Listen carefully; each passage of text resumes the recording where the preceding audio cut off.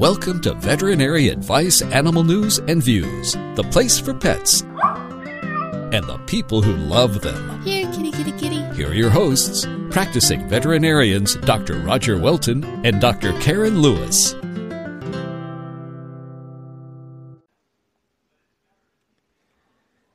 Hello, pet lovers, and welcome back to a long-awaited episode of Veterinary Advice, Animal News, and Views, coming to you after a long hiatus with my good friend and colleague, Dr. Karen Lewis.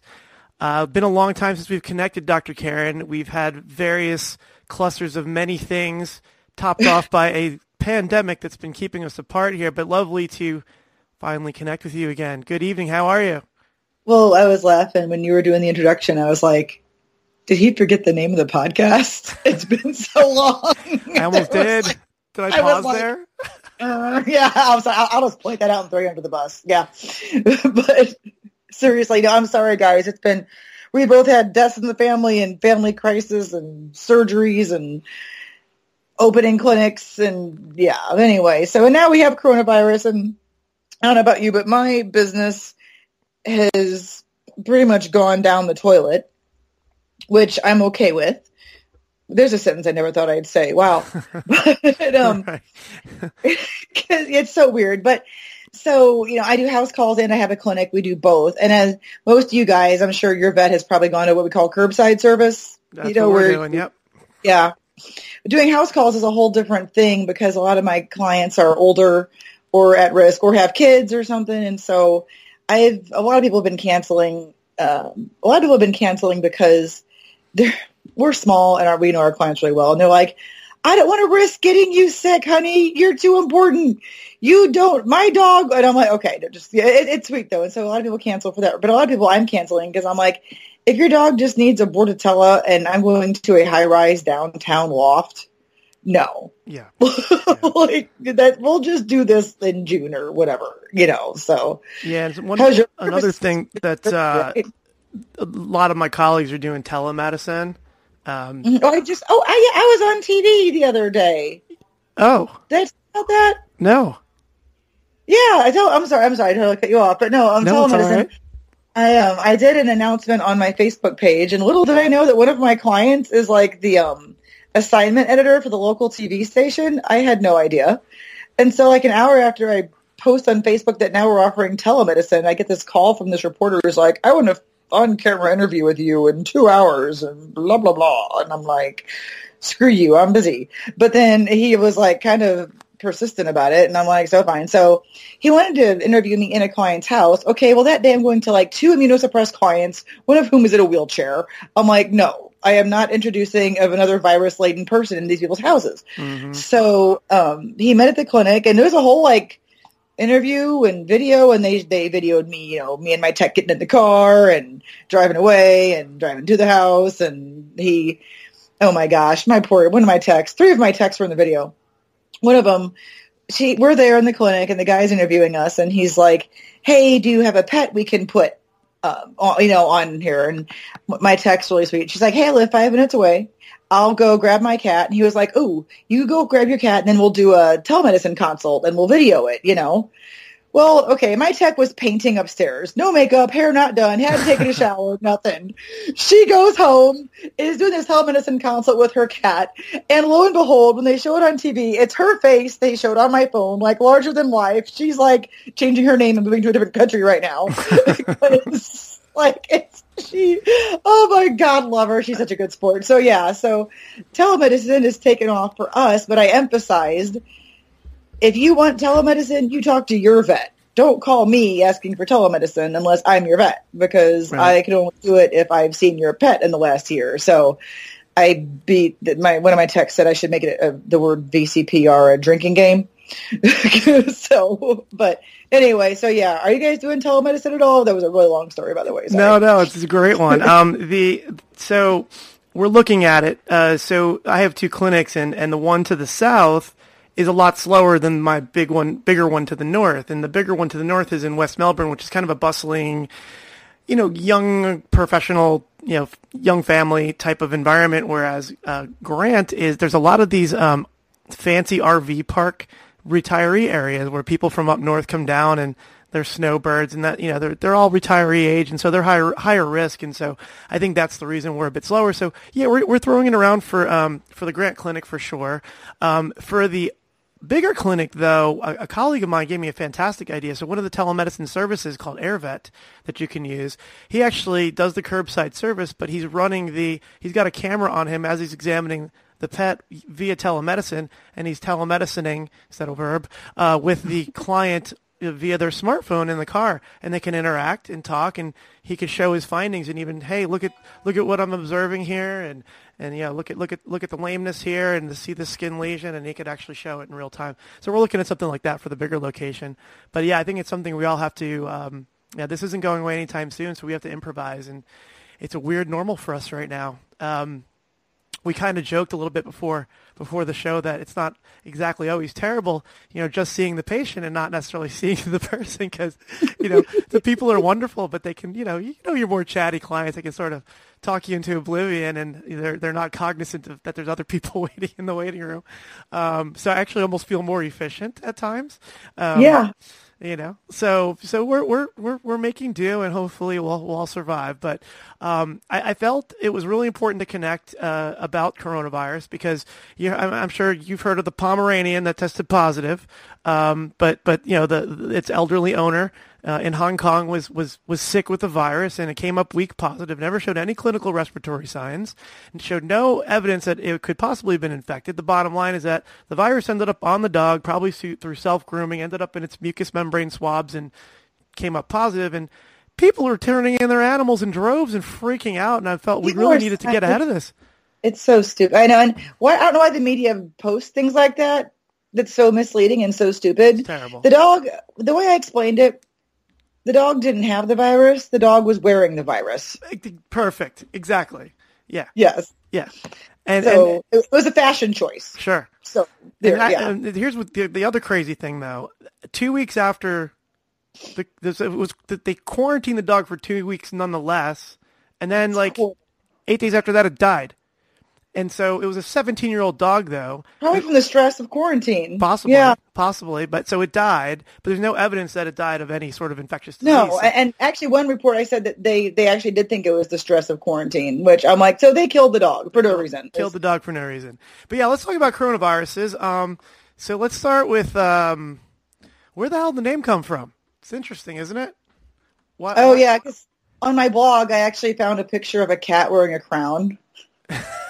So I put it on there. I was like, I'll put that on my blog article. Why not? But yeah, if you think of the word, you're a molecular biologist, right? So yeah, you'll know where the word corona comes from if you think of the word coronation. So the virus under electron microscopy, they say it looks like a crown. I think some of these virologists just need more to do, I guess, because I don't think I'm like, I really didn't get crowned. I'm looking at it, but sure, we'll roll with it.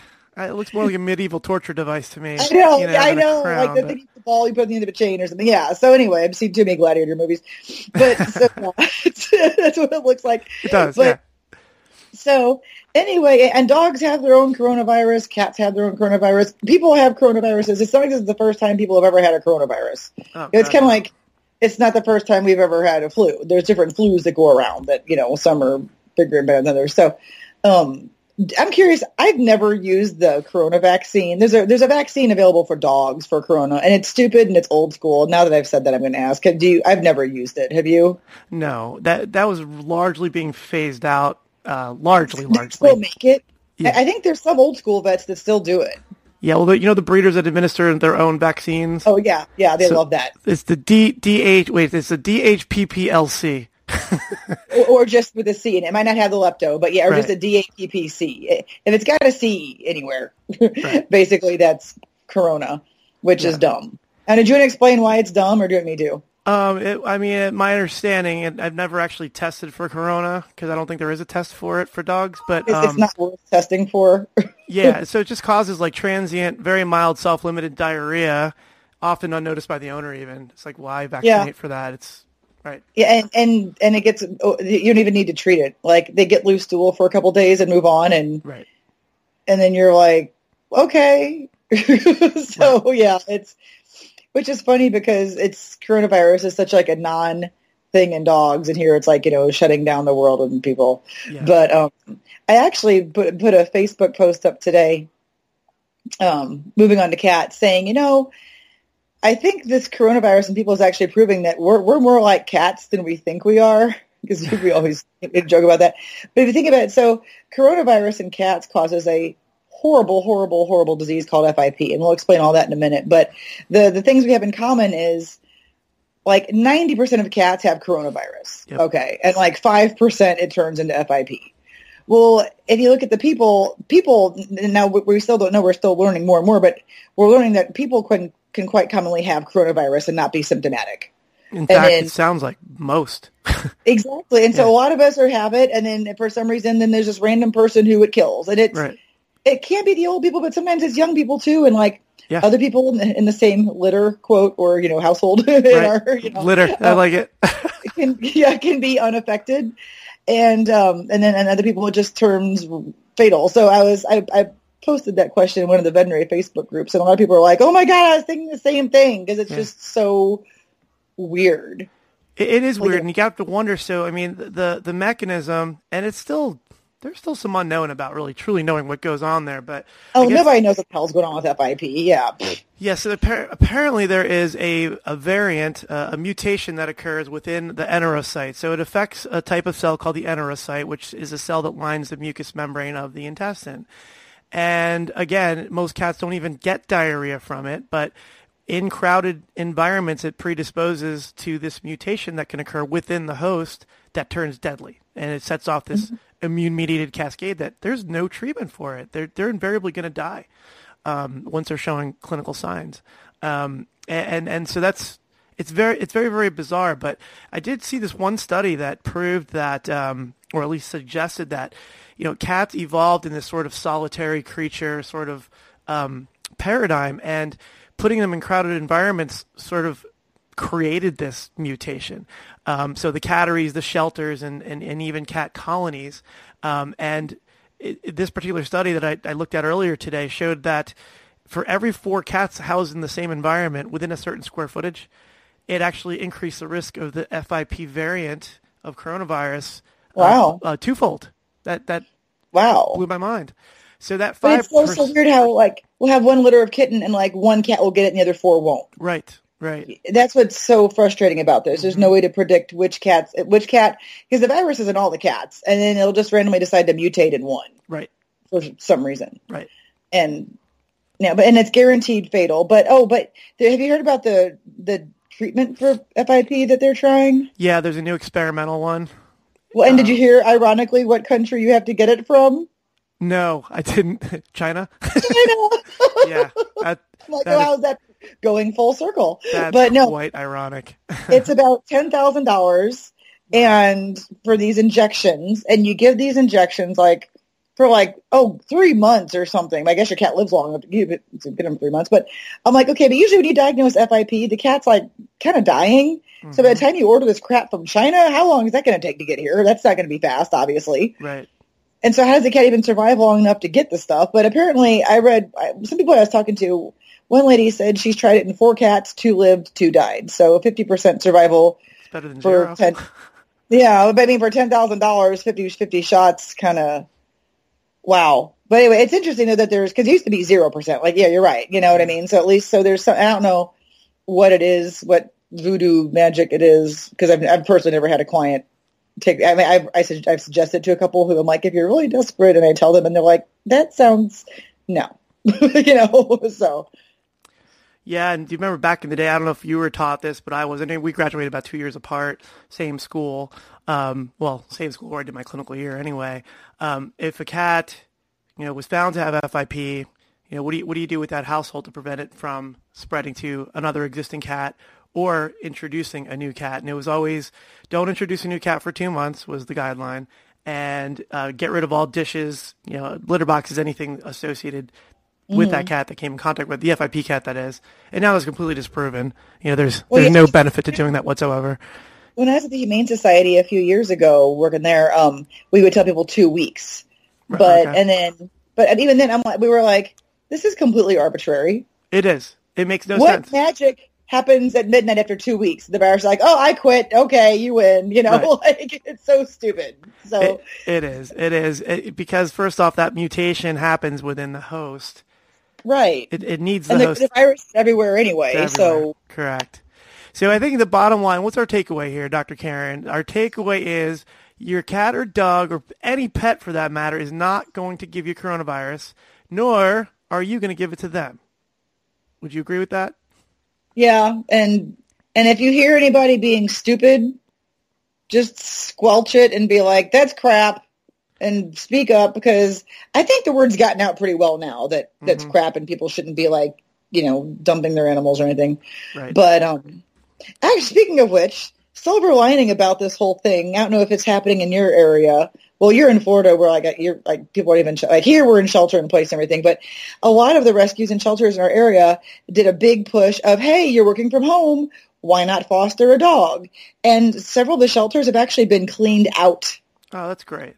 It's awesome. Really cool. But then on the other side of that coin is, okay, so when everybody goes back to work, are we going to have like hundreds of these dogs with separation anxiety because they're they've never been left alone ever for like a month, and now all of a sudden they're like, oh, here, hold your pee for 8 hours while I go to work. Best of luck to you. Right. And so I'm kind of afraid of what that's, or like when people are like, okay, I'm done fostering, back to the shelter you go, and all these dogs do this massive adjustment of they had this wonderful life, and then they go back to the shelter. So I mean, it sounds great, but at the same time, I'm like, well, we need to be planning how we go reintroduce back to whatever normal society is going to be, if it ever, you know what I mean? Like that's.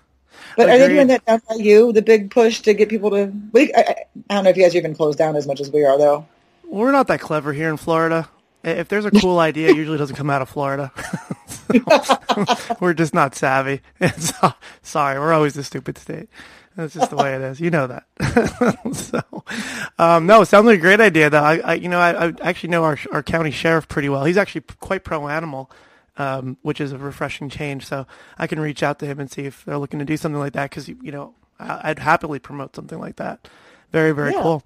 I think one thing we should bring up, though, while we shouldn't fear our pets as far as transmitting the disease, like you said, they can wear it. So social distancing should apply to our pets as well.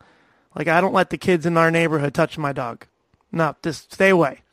And also, vice versa, you shouldn't touch other people's pets, right? So other than that, you're good. Enjoy your pet while you're socially isolated. Yeah. Well, because at the University of Illinois Vet School, they're only seeing emergencies now. Okay. And what they're starting to do, too, either it's Illinois or Missouri, I don't remember which one, every pet who comes in gets a decontamination bath, which I thought was interesting, because they're worried about pets being what's called a fomite, which is basically wearing, a vehicle for the virus. So basically wearing the virus, and even though they can't get it, they could transfer it from one person to another. Multiple studies and multiple experts have shown that fur is a crappy fomite, and the virus doesn't like to live on fur. And so I think the decontamination baths are honestly a little bit of overkill, because obviously if it's an emergency of a very sick animal as it is, and the bath might be enough to put it over the edge, so I'm not sure. I think that might be a case-by-case thing, I hope, and it's not universal, because I'm like, really, guys? But, because we were walking in the park, and of course, when it's beautiful weather here, everybody's working from home, so the parks are packed, which I love to see everybody outside, enjoying the weather and everything. Yeah. And I have a dog who's a complete dick. He's 50 pounds, he's blind, he's a dick. Like, if you walk up to him, he will bite. He bites he's just a jerk. Anyway. So we're used to having what is now called social distancing. Used to be my dog's a dick and bite. So people used to want to come up and pet him because he's cute and fluffy and adorable.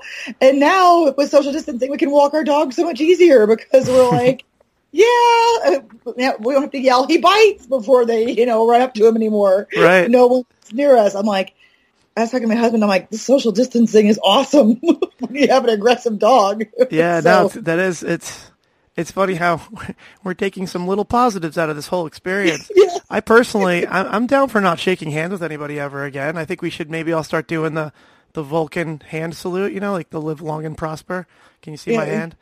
Yeah. Well, live long I don't know if I told you my idea never really took off, but my idea was... I wish people could see that. Do the and point. It's double points and a wink and yeah. And my husband I was like, try that with your coworkers. He was like, no. No. That's awesome. So yeah, I'd like to put we can't predict the future here, right? So, but I would like to present to our listeners an intention to podcast more often, since we're going to have a little bit more time on our hands. We say that every time, Roger. I know, but let's try. Let's really try. Hey, all it took. So, by the way, folks, this was not planned tonight. Dr. Karen and I both put out articles recently on Corona. Mine went out this morning, and I thought, what a great topic to podcast about. And actually, and who texted you last week and was like, "Hey, you did," but I was on vacation. Oh man! But no, you had the original idea, but I'm like, now it's time, and so I just texted you out of the blue, and next thing you know, we're podcasting. So I'm gonna definitely pledge to try to do this more. One other thing, I did promise to email listeners that any email addressed on the air, you will receive a free book. Can you believe I almost forgot the name of my book? No, I'm laughing, but I'm kind of laughing at your little bait and switch here of if we talk about your email on the air, you'll get a book, but then we'll never have another podcast again for 6 months. So. Right. That was great. So I haven't even checked the emails. I'm frightened to, but no, if you have emailed, we're gonna go through the questions, not for this episode because it's sort of spur of the moment, but for the next episode, we'll absolutely address an email and somebody will be receiving a free book. The book is called The Man in the White Coat, available on Amazon, and somebody's due for a free one, just not tonight. Any final parting thoughts there, Dr. Karen? No, because like I said, we like threw this together and we're totally spontaneous. I'm just glad we got to at least hook up and get the word out about Corona. And I promise you the next podcast is going to be not about Corona. Oh no, we're done. People are starting to get sick of it, and I'm actually working on doing some different things with my Facebook page for my practice. I'm probably going to do some Facebook Live where people can just like type in questions or something, just something to talk about, something that's not Corona, because after a while you're like, oh. That's a heck of a good idea. Yep. I love it. Have I done it yet? No, because I keep having, other things. Oh, let me just tell you, telemedicine, it is not as easy as it sounds. So I'll talk to you about that after the podcast. But yeah, anyway. Oh, I know. Anything that seems so easy on paper is like, oh, I'll get on a computer, I'll do a video chat. It'll be I'm sure there's a lot more to it than that. So oh, definitely. God. Well, yeah, an hour later, because after that, then you have to get the medicine together and have your tech get the meds. And it's just, it's fun. So yeah. Anyway, well, thank you everybody for listening to Dr. Roger and I and our all over the place podcast tonight. Good night, everyone. Thanks for listening. Lucky Land Casino, asking people, what's the weirdest place you've gotten lucky? Lucky? In line at the deli, I guess? Aha, in my dentist's office. More than once, actually. Do I have to say? Yes, you do. In the car before my kids' PTA meeting. Really? Yes. Excuse me, what's the weirdest place you've gotten lucky? I never win and tell. Well, there you have it. You can get lucky anywhere, playing at LuckyLandSlots.com. Play for free right now. Are you feeling lucky? No purchase necessary. Void where prohibited by law. 18+. Terms and conditions apply. See website for details.